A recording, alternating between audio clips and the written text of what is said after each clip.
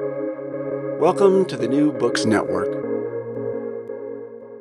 Welcome to New Books in Critical Theory. It's a podcast that's part of the New Books Network. On this episode, I'm talking to Stuart Eldon about the early Foucault. So welcome to the podcast. Thank you, Dave. It's a pleasure to be back. So this is the third book in a series of 4 books about Foucault. And it's, I guess, this is a strange word for it, but it's almost a kind of prequel to the other 2 books you've already done. And it prefigures a new book that is hopefully going to be published last year. And I wondered, to kind of set the scene, could you say a little bit about the series of books and perhaps the choice of writing order for them? Okay, thank you.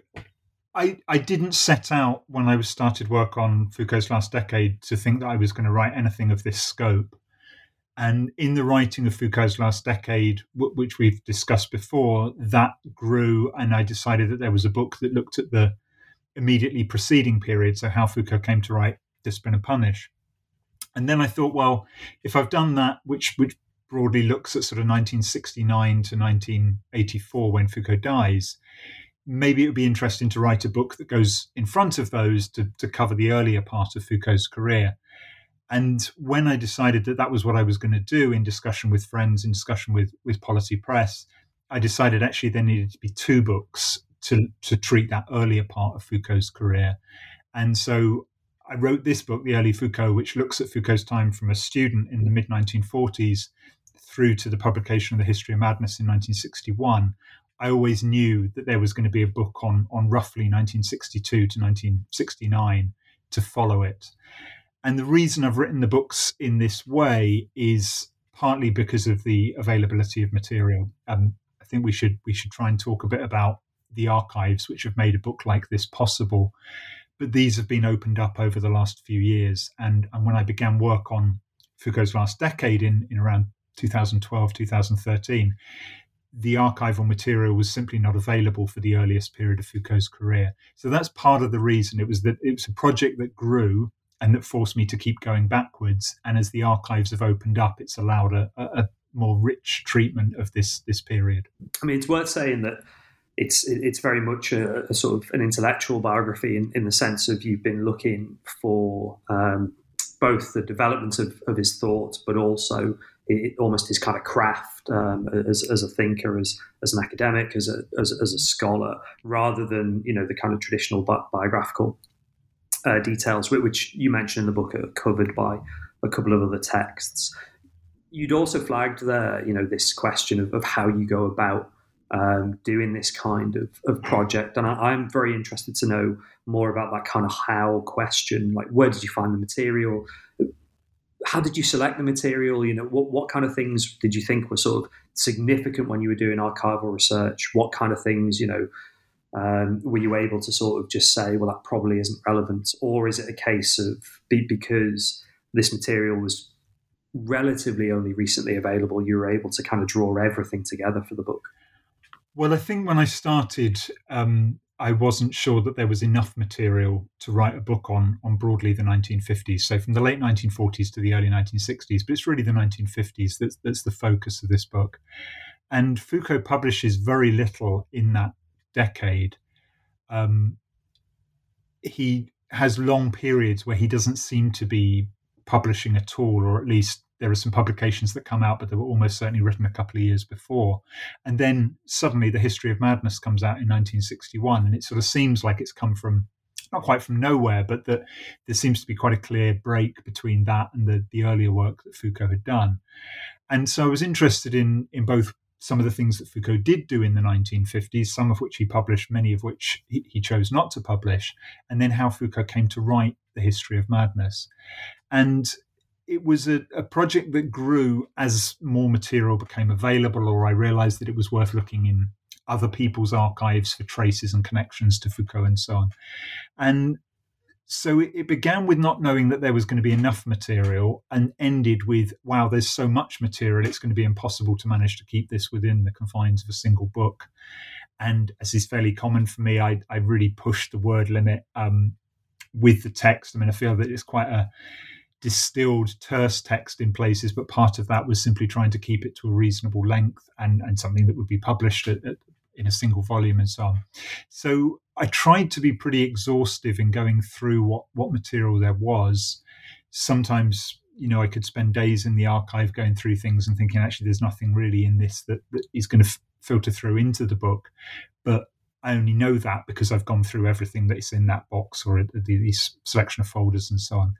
So the Bibliothèque Nationale in France has got the main archives of Foucault's work. It's got all of the papers that were in his apartment when he died.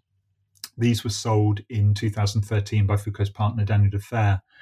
But what's become available only in the last few years is a collection of papers that Foucault's nephew found in Foucault's mother's house. And these look like things that Foucault left there probably when he moved to Uppsala in 1955. And it's his notes from when he was a student, it's drafts and materials relating to his very earliest publications and a whole range of other things. And it looks to me like Foucault left it and didn't ever look back at it again. He'd never returned to this. He didn't keep copies of some of the things that are in there in his own papers in his apartment in Paris. So going through all of the boxes of that and just finding what bits and pieces there were there. That it's not a properly catalogued collection yet. So it really was just a sort of trial and error of each morning I'd turn up and I'd start on a new box and work my way through it and find out what there was that was interesting, and then go back to a few things later because sometimes you read something and think this isn't particularly important or interesting. Then weeks or months down the line, you might read something else and think, okay, I can see a connection. So I'd go back to something and look at it again. So it was a fairly exhaustive process of going through things, guided in part by clues that other people had given, biographies of Foucault and so on. But a lot of it was just a methodical going through everything that there is and seeing how it could be put into a coherent story. I suppose that coherent story starts really with his first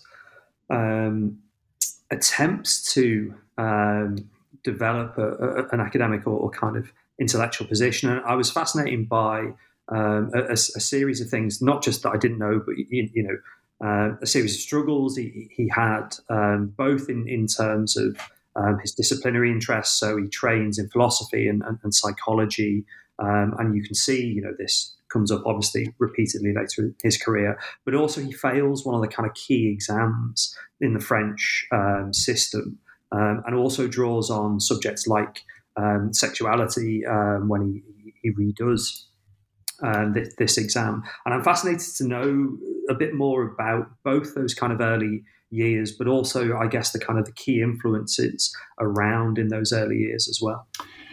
Okay, so he begins his studies in Paris after the Second World War and is taught by a number of figures who are very famous in their own right. So people like Jean Hippolyte, who's France's leading Hegel scholar of that period, John Wahl, who's an important historian of philosophy, Louis Althusser was teaching Foucault in this period, and Maurice Merleau-Ponty. These were all people that Foucault was taught by in the late 40s and through into the early 1950s. All important in different ways and not necessarily in the ways that you might expect. So at the time, for example, Merleau-Ponty was mainly teaching child psychology rather than the philosophy work that he's best known for. Althusser is important. Althusser at this point has published very little, but he was extremely important to students at the École Normale Supérieure, the ENS, in Paris, because he was preparing them, as you said, for this competitive teaching examination, the agrégation. And Althusser would do these very intensive preparatory classes for the students that would have to take this. That they would have to write texts to pass this examination, but there were also an oral component where the students would be given a topic. They'd be given 2 or 3 hours in the library to prepare, and then they would have to deliver a lecture in front of a jury of examiners. And this was to prepare students for being able to do this in the classroom. Foucault goes through this intense preparation for this with Althusser, and Althusser kept all of his notes on the students that he taught for this, which was a really interesting resource where he would give them a mark out of 20 and give them some kind of feedback around what they'd done well, what they'd done less well, and so on. And I think, in a sense, part of Foucault's reason for failing the first time was a sort of a hubris. He was trying, his examiners said, to be almost too clever to display his range of knowledge and things that he was interested in answer to a question, but not necessarily mention the more sort of traditional things that you might expect a student to hear if they were going to get a lecture on a particular topic. So Foucault goes through this pretty intense training kind of regime. And it sounds, I mean, the ANS at this time was single sex. It sounds like it was a pretty intense kind of intellectual environment, an intensely competitive one as well. So, yeah, taught by a range of people, as you said, both philosophy and psychology. And Foucault also did some psychology classes at the French Institute of Psychology in Paris. And so it was a broad education in both philosophy, which was what he formally qualified in, but then, and later on in the book, I talk a bit about this, his teaching.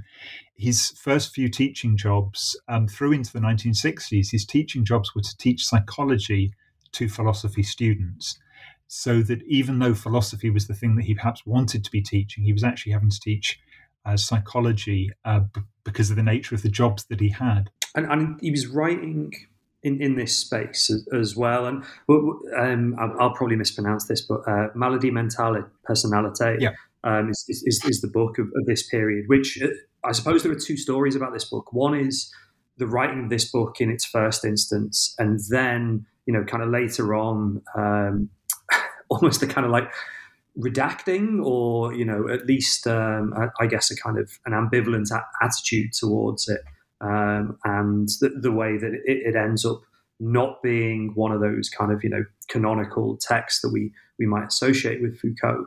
And I think this is a quite nice example, actually, both, if we could talk about it for a little bit, both of what he was doing in his early years, but also maybe some of the ambivalences he had towards that work in the early years too. Right. So I mean, he was commissioned to do this book. It was actually Althusser that had mediated the commission. It was Jean Lacroix, a Catholic philosopher, who commissioned Foucault, but Althusser, I think, had introduced Foucault to him. And this was a short introductory series, Initiation into Philosophy was the title of the series. And Foucault was commissioned to write the book on psychology for that series. So a sort of psychology guide, but for philosophers. And at this time, psychology was predominantly taught within philosophy departments. And this is a commission. This is before Foucault has a doctoral thesis. It's when he's beginning his teaching career. And as I said, he's teaching psychology. And Foucault later in his life calls this kind of, these were kind of basic bread and butter type works that he was doing at this point, all commissioned, all written for a particular purpose, and in this case for a student audience. And it's a book that doesn't seem to have got a great deal of attention at the time. It was published in 1954.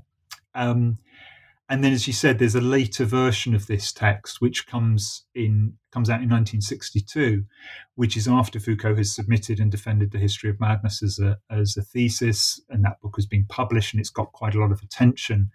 And the publisher of this early 1954 book seems to think, this is a good time to do a re-edition of the text. And Foucault tried to prevent it being republished, but the contract didn't allow him to do that.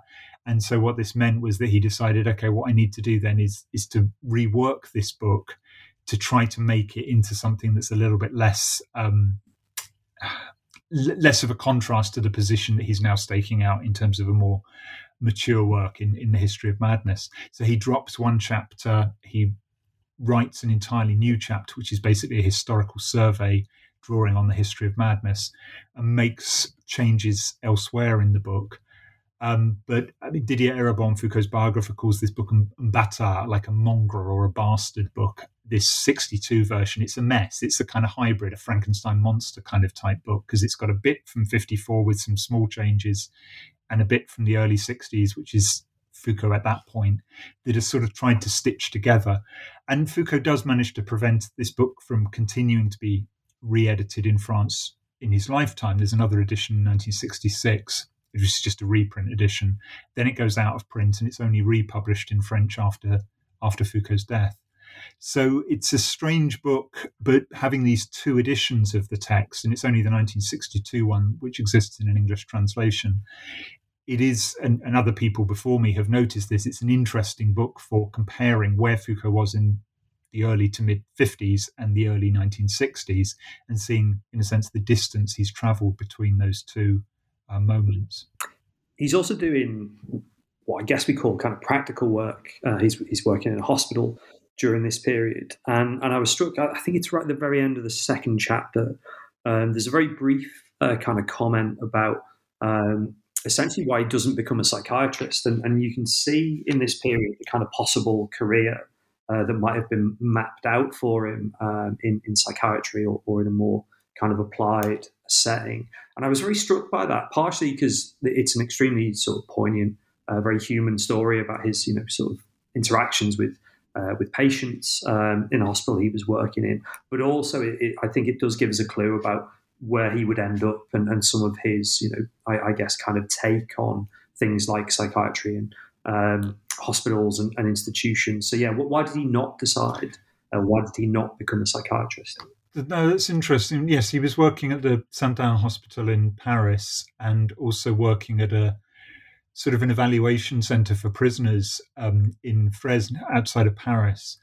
And he's working in these places because Jacqueline Verdeaux, who was a family friend, and she's important in the Foucault story because she commissions Foucault to work with her on the Ludwig Binswanger translation, Dream and Existence, which is an important early publication for Foucault, because Foucault writes this introduction to the text that's actually longer than the text that's been translated. But the Verdeaux was working as a practicing psychiatric kind of assessor in hospitals and in prisons, and asks Foucault to be involved. And Foucault seems to have done some sort of fairly mundane work in terms of helping them with various experiments that they were doing about, particularly around visual perception. And Foucault seems to have been interested in this partly because it was giving him an experience of what institutional psychology was, or institutional psychiatry in a sense, of the kind of evaluation of people was actually doing. But equally, he feels that he's in this kind of strange position. He feels, he's not really an employee, and he's certainly not a patient.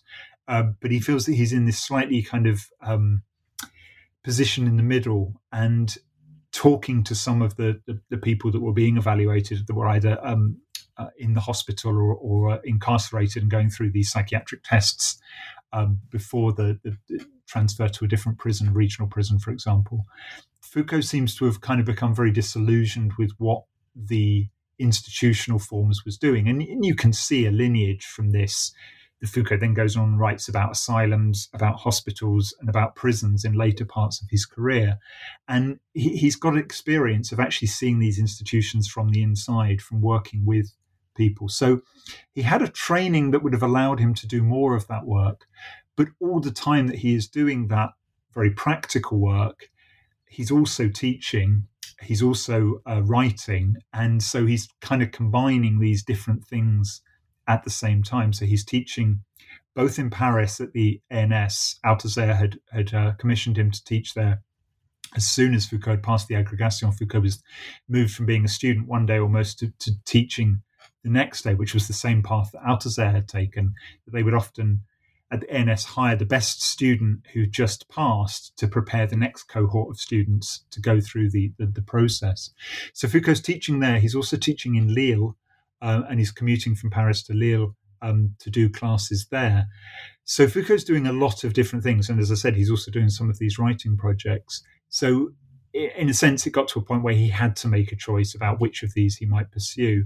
And the Uppsala job is the thing that, in a sense, rescues him from this trying to do too many things at once.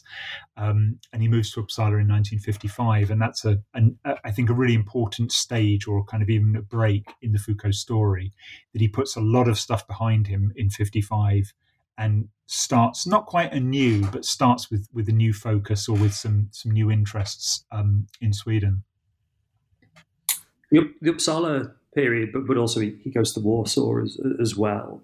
I was kind of struck, and the book makes it clear how kind of crucial this period was in terms of the development of the History of Madness project and the History of Madness book, but also at the same time, he's and it'd be interesting to hear your sort of take on this. I kind of got the sense that like he was there as an intellectual, but these weren't kind of like classic sort of teaching university positions. These are much more kind of cultural roles that he's doing. Certainly in Warsaw, it sounds as if he had a really bad time in terms of things like the accommodation being quite grim, and the kind of context of particularly the kind of regime there at the time. And this is a moment where I was struck by really the kind of intersection of the, I suppose, difference of these two places and from what he was doing in France, and I guess the kind of the atmosphere in France as well. You described the kind of atmosphere at ENS as highly competitive and almost quite closed. So what was the kind of the Uppsala and Warsaw periods like for him, and why were they so important to help understand the History of Madness project? So the Uppsala period, he's in Uppsala for 3 years, and they are really important years for the History of Madness, particularly. He goes to Uppsala on the recommendation of Georges Dumézil.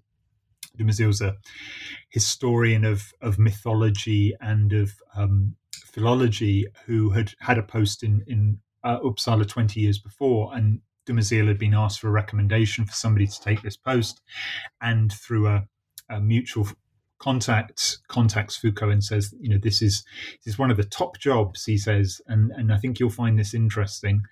And what Foucault does in Uppsala is to teach French literature at the university, but also to run the cultural program at the local French Institute. And Foucault puts on plays, or there's film screenings, or there's book discussions, or they'll listen to a gramophone record, various things that Foucault does, and gives public lectures as well around some of the things that he's interested in. And Foucault spends these 3 years in Uppsala, although it seems that as soon as the teaching term finished, he would get in his car and he would drive back to Paris. That seemed like a fairly kind of clear sense that he was in Uppsala when he had to be in Uppsala. But he was in Uppsala for some of the long Swedish nights, as he described them, and he said, this is where I got this, he calls it a filthy mania for writing, 6 hours a day or whatever it was, that he would just keep writing and writing. There's a fantastic library in Uppsala called the Carolina Rediviva Library, and they had a collection in the history of medicine that Foucault used. I mean, he didn't use it maybe as much as is sometimes reported, but he certainly wrote a lot of the History of Madness while he was in Uppsala, various drafts of the text and so on.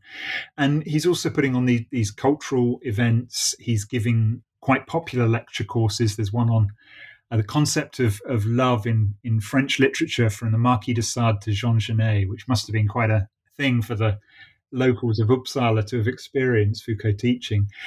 Unfortunately, there's almost no materials from his teaching in this period that still exist. Whether he didn't use notes or whether he didn't keep notes, it's not clear, but there's very little relating to his teaching from the time that he was in Uppsala, unfortunately, in the archives. But I went back through old Swedish newspapers to piece together the titles of all of the public lectures that he gave in Stockholm in the time that he was there, and so on. So it was an important time. I mean, Dumézil is an important intellectual figure for Foucault, but he also gets in this job on his recommendation. Foucault discovers this History of Medicine collection and starts working on it very intensely. And because he's fairly isolated in Uppsala, seems to have got into this habit of working and writing and rewriting. And the History of Madness, he has a contract to write this with Jacqueline Verdeaux before he leaves, with a press called La Table Ronde, which he never fulfills. But it seems to have been the kind of the germ, the seed of what becomes the massive book of the History of Madness that's published a few years later. He leaves Uppsala in 58. Part of the reason seems to have been that his teaching load was going to be doubled, and that was going to be the thing that drew an end to that part of his career. He again wants one of these cultural postings that's attached to a lecturing position, but also has this cultural role. And Warsaw is the place that he ends up. But when he arrives, he's pretty shocked at what he finds there. He writes back letters, actually some of these to Dumézil, talking about just how awful everything is there. I mean, this is only 13 years after the end of the war, and of course Poland had been invaded, at the beginning of the war, and then supposedly liberated by the Soviet Union, and this was a transitional time in Poland, and a lot of Warsaw had not been rebuilt after the bombing and so on. So it was a pretty difficult time for him there, and there's a scandal that ends his time there quite quickly, and then he moves on to Hamburg, which seems to have been a place that he had a much happier time in Hamburg for a year. So these three posts, the longest one was in Uppsala, and then shorter ones in Warsaw and in Hamburg, where he's teaching French literature, he's running cultural programs in all of these places, but he's also writing and preparing the work that becomes his two theses. I mean, the two theses thing is still a sort of remarkable achievement, isn't it? On the one hand, you have what would become the History of Madness as this really long tome when it was published in English properly sort of maybe a decade ago, something like that. 2005, the full English version. That time really does get away from you. It's incredible.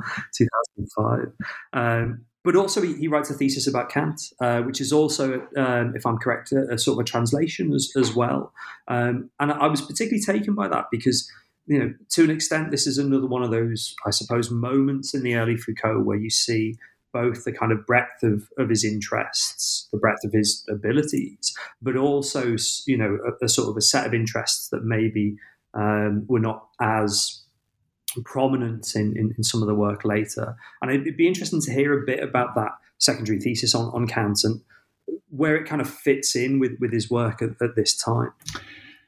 Right. So, I mean, this was a standard thing if you were doing the doctorate in letters in France at this time, that you had to present a secondary or a minor thesis alongside your primary thesis. So the History of Madness, as extensive as it was only part of what he needed to do for this. So, I mean, it is a much more demanding qualification than a modern PhD.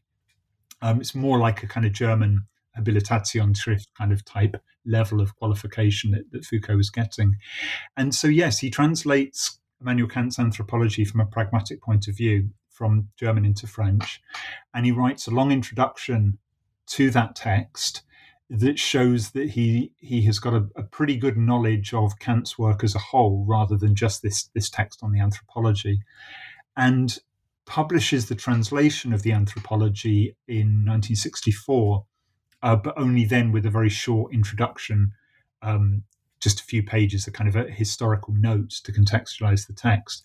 And he leaves the entire introductory text in the archive. It's there in the Sorbonne archive where Foucault had defended his thesis, and it has been published and translated long after Foucault's death.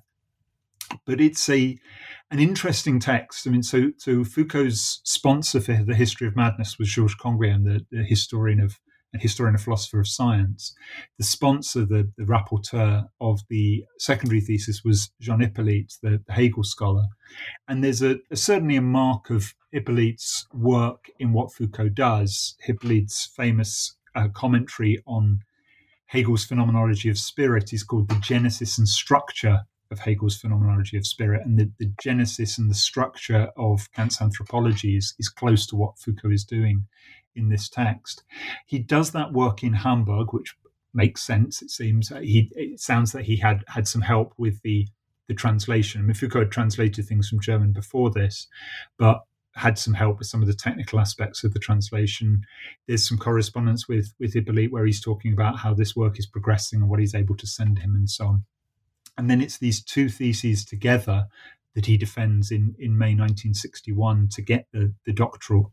And Foucault is in his mid-30s at this point, so he's a bit older than perhaps people would be today if they were getting a PhD. I mean, it's a much more substantial kind of intellectual process that he's gone through to get to this point. But the introduction to the Kant thesis it's kind of almost like a kind of an origin text, you might say, for what becomes Foucault's book, The Order of Things.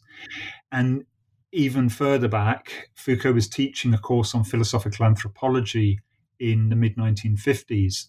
And there, Kant figures quite importantly as a figure who talks about anthropology, but Foucault also goes further back to look at earlier texts on. By anthropology, Foucault here means the science of man, or the human sciences in a sense, the science of the anthropos, rather than anthropology and perhaps the more narrow sense of kind of ethology that we might think about it today. So Foucault's interested in the problem of the science of man in the 50s, in the teaching. It goes through into the Kant thesis in the early 1960s, and then in The Order of Things in 1966, Foucault's examining a number of the human sciences and how they developed out of earlier ways of understanding, and then this critique of the human sciences that he has in the final chapters of that book. So there's a kind of lineage there that sort of runs in parallel in a way to the work around madness. I mean, the work around madness is, I guess, the kind of the bridge between the early Foucault and then the subsequent book that you're going to publish, hopefully later on this year. And I mean, it's important that I think we talk about it because it runs right the way through the early Foucault and almost kind of casts a shadow on all of the discussions. But at the same time, there are almost kind of two versions of it. I guess this book deals with the history of madness as almost as a thesis, and then you're going to deal with the reception and the idea of it, as a book that was read by Althusser, Derrida, various other figures in the subsequent forthcoming book. So I wonder, would it be possible to kind of this, given what we've already said about its length and its breadth, but would it be possible to kind of sum up the history of madness in its thesis iteration? Towards the end of the early Foucault, you talk about, he won prizes for it. The examiners were both sort of, I got the impression they were kind of slightly kind of flabbergasted by almost the kind of the cheek of him, the sort of the ability and the attempts to kind of, do something so bold, but also, they saw the kind of quality and the importance. So how significant was the history of madness as a kind of, as a thesis, and, what sort of impact did it have in that context? Right. So I suppose it's worth saying that the version that Foucault defended as a thesis was already a book. And this was one of the conditions of going through the process for the doctoral examination, that Canguilhem had to write a report on it in which he authorized that it could be printed as a book. It was then printed as a book. Foucault got the publisher eventually, and it was published by Plon. And then Foucault defended that book as the thesis in the Sorbonne in May 1961. And I knew that there was a version that had been printed for the thesis defense.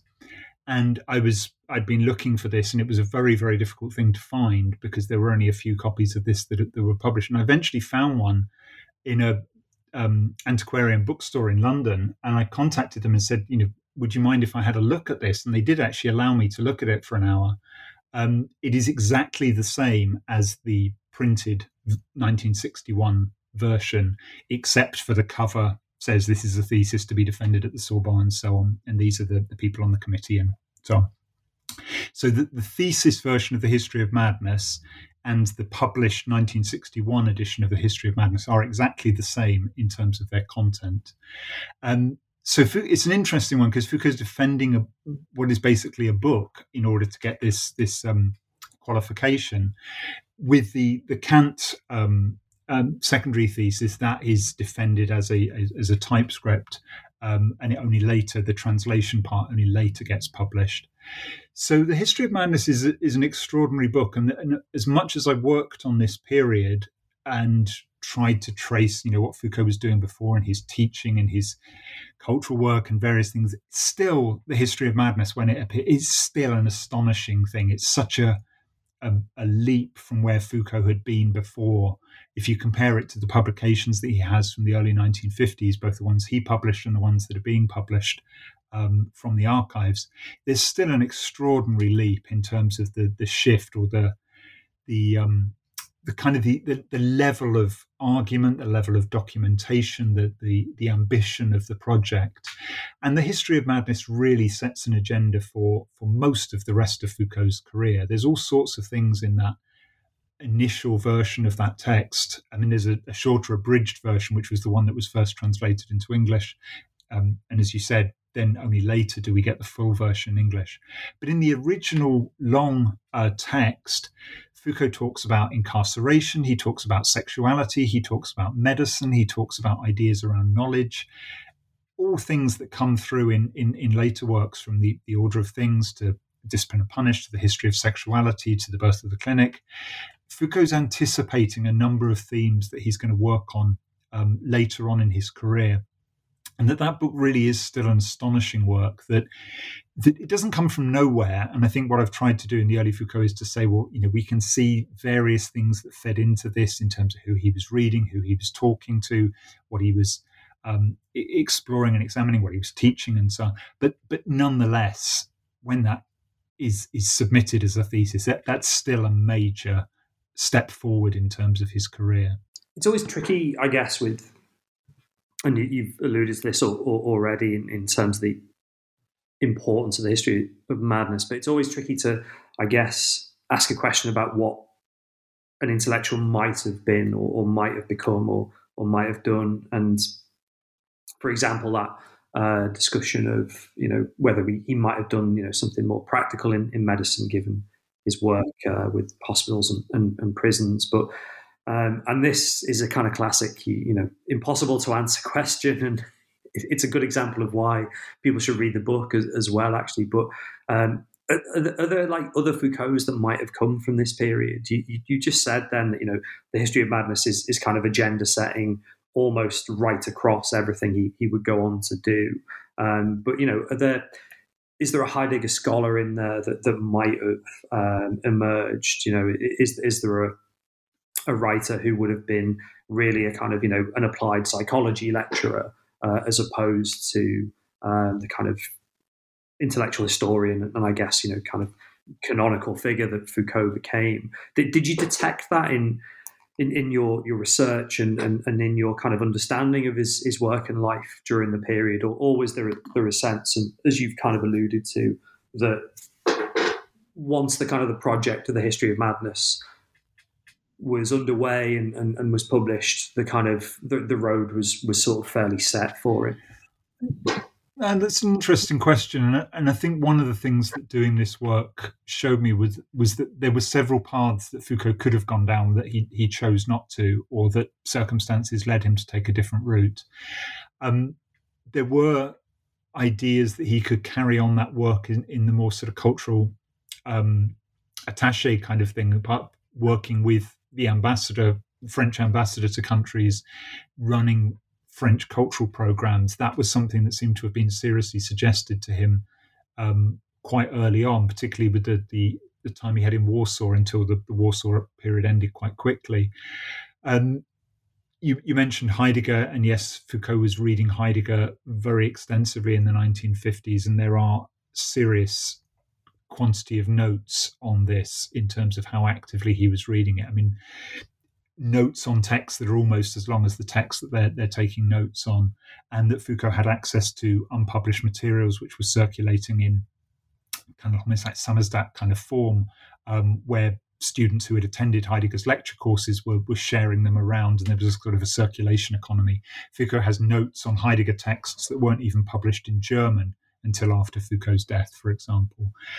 Foucault writes the diploma thesis, so an earlier stage of his career in 1949. He writes that, again under the supervision of Hippolyte, on Hegel. He does, as we were talking about, the Kant work. Foucault writes a long text on phenomenology and psychology, which was published at the end of last year, which starts off talking about psychology and then quite quickly becomes a text on Husserl. And Foucault clearly knew the Husserl material extremely well and spent some time looking at the archive of Husserl's papers. There's the main archive of that is in Louvain, but there's a copy of the materials at the ANS as well. So there's all of these different things of Hegel, Husserl, Heidegger, Kant. Foucault could have, in a sense, been a much more traditional historian of philosophy had that been a path that he'd wanted to choose. His teaching, as I said, in the early 1950s, when he's teaching in Lille and at the ANS, is in psychology. And then when he comes back to France in 1960, he teaches at the University of Clermont-Ferrand. And again, he is teaching psychology within a philosophy department. And that philosophy side is an important part of what he's doing.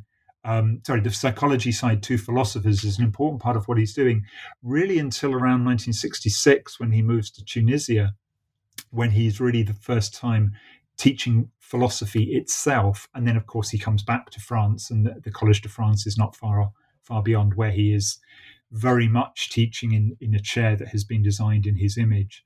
So the psychology work, he's extremely knowledgeable about that. There is a lot of student notes and a lot of notes from Foucault of his teaching in that early 1950s period. But yes, the different paths that he could have taken. And the history of madness does seem to be a thing that changes everything for Foucault, that once he gets into writing this project, as I said, it starts to open up all sorts of possibilities for where he might go beyond that. He describes The Birth of the Clinic, for example, as the outtakes from the history of madness. I mean, that's not quite the case, but you can see how some elements of that book might have developed from the work that he did around that time. There's a promise in the history of madness that he's going to write a study on the demonic and possession, which he never writes a sustained study of that. There's a couple of what look like conference papers that he gives in the 1960s on that theme. But in the archive, there's a text called Chapter 1, which talks about precisely these same kind of issues. So that seems to have been a project that Foucault started and then chose, for whatever reason, not to continue. And then when we get into the 1960s, which is the topic of the next book, there's all sorts of things that Foucault starts and decides not to continue. So he writes a text on philosophical discourse, for example, which he doesn't publish. It becomes part of the project that leads to the archaeology of knowledge at the end of that time. So there's all sorts of moments where you sense that Foucault was choosing, am I going to go down this path or am I going to go down a different path? And the archives fill in some of that detail, but equally I'm sure that there's a lot of things that he decided not to do, and then we have no trace of them, either that he destroyed it or for whatever reason it wasn't kept. So yes, a lot of different possibilities, and in a sense that continues through into the later parts of Foucault's career. The history of sexuality, for example, and this is what I talk about in the Foucault's Last Decade book, history of sexuality changes plan quite a few times before it becomes the one that he's working on right at the moment of his death. So there's many times in Foucault's career where things could have gone differently. There are also, just as maybe as a final point on this, there are also these chance encounters with people that then become really important in terms of his ideas. And had Dumézil not recommended him for this Uppsala post, what would Foucault have done in autumn 1955? Would he have stayed teaching in Lille and in Paris? Would he have gone down a different path had that not been an opportunity for him? So, as with many careers, there's a lot of these chance moments. You really kind of brilliantly summed up, actually, some of the richness of the early Foucault, actually, and made it even sort of clearer why it's really important to kind of pick up and read the book, because there is just so much in there, far beyond what we've had time to discuss. And throughout our discussion, you've sort of mentioned the archaeology of Foucault and the next book. And I wonder, just to conclude, whether you could just sort of say very briefly, maybe the period that's going to cover. I know you mentioned this at the beginning, but also will it be this year, do you think, or maybe early 2023? What's the sort of timetable for it? It's going to either be late this year or early 2023. That's the plan that Polity and I are working on. It would depend on the review process and how much extra work I need to do and so on. And the last couple of years have been really difficult in terms of doing archival work for obvious reasons. And so I've been slowed down by some of those things. I'm having to do some North American work by correspondence rather than actually being able to go to the archives and things. So that's slowed down where I am with this book, and that's why it's a bit later than I'd hoped. It covers the period from really the birth of the clinic to the archaeology of knowledge, but there are some things that slightly kind of go a little bit before that, and certainly into 1970, there's some new sources that give some clarity about what Foucault was doing at Buffalo when he was a visiting professor of French there in 1970, which I talk about in the Birth of Power book, but I return to in this new book because there's just some availability of material that helps to fill in some details there. So I certainly discuss all of Foucault's major books in the 1960s, so Birth of the Clinic, Raymond Roussel, The Order of Things, and The Archaeology of Knowledge. But I also discuss Foucault's work on the visual arts, on literature, both in terms of what was published, but also in terms of archival materials. There's 2 courses on sexuality, which have been published and are also now in English translation. 2 courses on sexuality from the 1960s, so I discuss those. I discuss the early version of the book that becomes Les Mots et les Choses, The Order of Things. Foucault gives a lecture course on this in 1965 in Brazil, and that manuscript still exists, so I discuss that. The various draft forms of The Archaeology of Knowledge. There's a complete, very early draft of that text. There's fragments of what look to be an intermediate draft. There's, as I mentioned, this manuscript on philosophical discourse, which looks to have been a sort of side project that then gets dropped in favour of this. And there's a whole range of other materials, whether they're his reading notes, so we can see how he got to some of the ideas he did, the teaching materials that still exist. So there's a whole course on Nietzsche, for example, from 1969, 1970, and various other traces and sources. So I try and reconstruct that period, and that when that book is out, people would be able, if they wanted, to read from the early Foucault to the archaeology of Foucault to Foucault, The Birth of Power, through to Foucault's last decade. And as we started with a discussion of why I've written these books almost in reverse order, but if people wanted, they could very soon, they could read these books in sequence chronologically. And I hope that this the archaeology of Foucault on the 1960s fills that gap and kind of completes the series. So it's an interesting book to be working on and be in the final stages of, because I don't feel I'm just completing a single book. I feel that I'm completing this 4-part study of Foucault. Which has its benefits, but also its downsides. Is I feel I'm letting go of a very big project.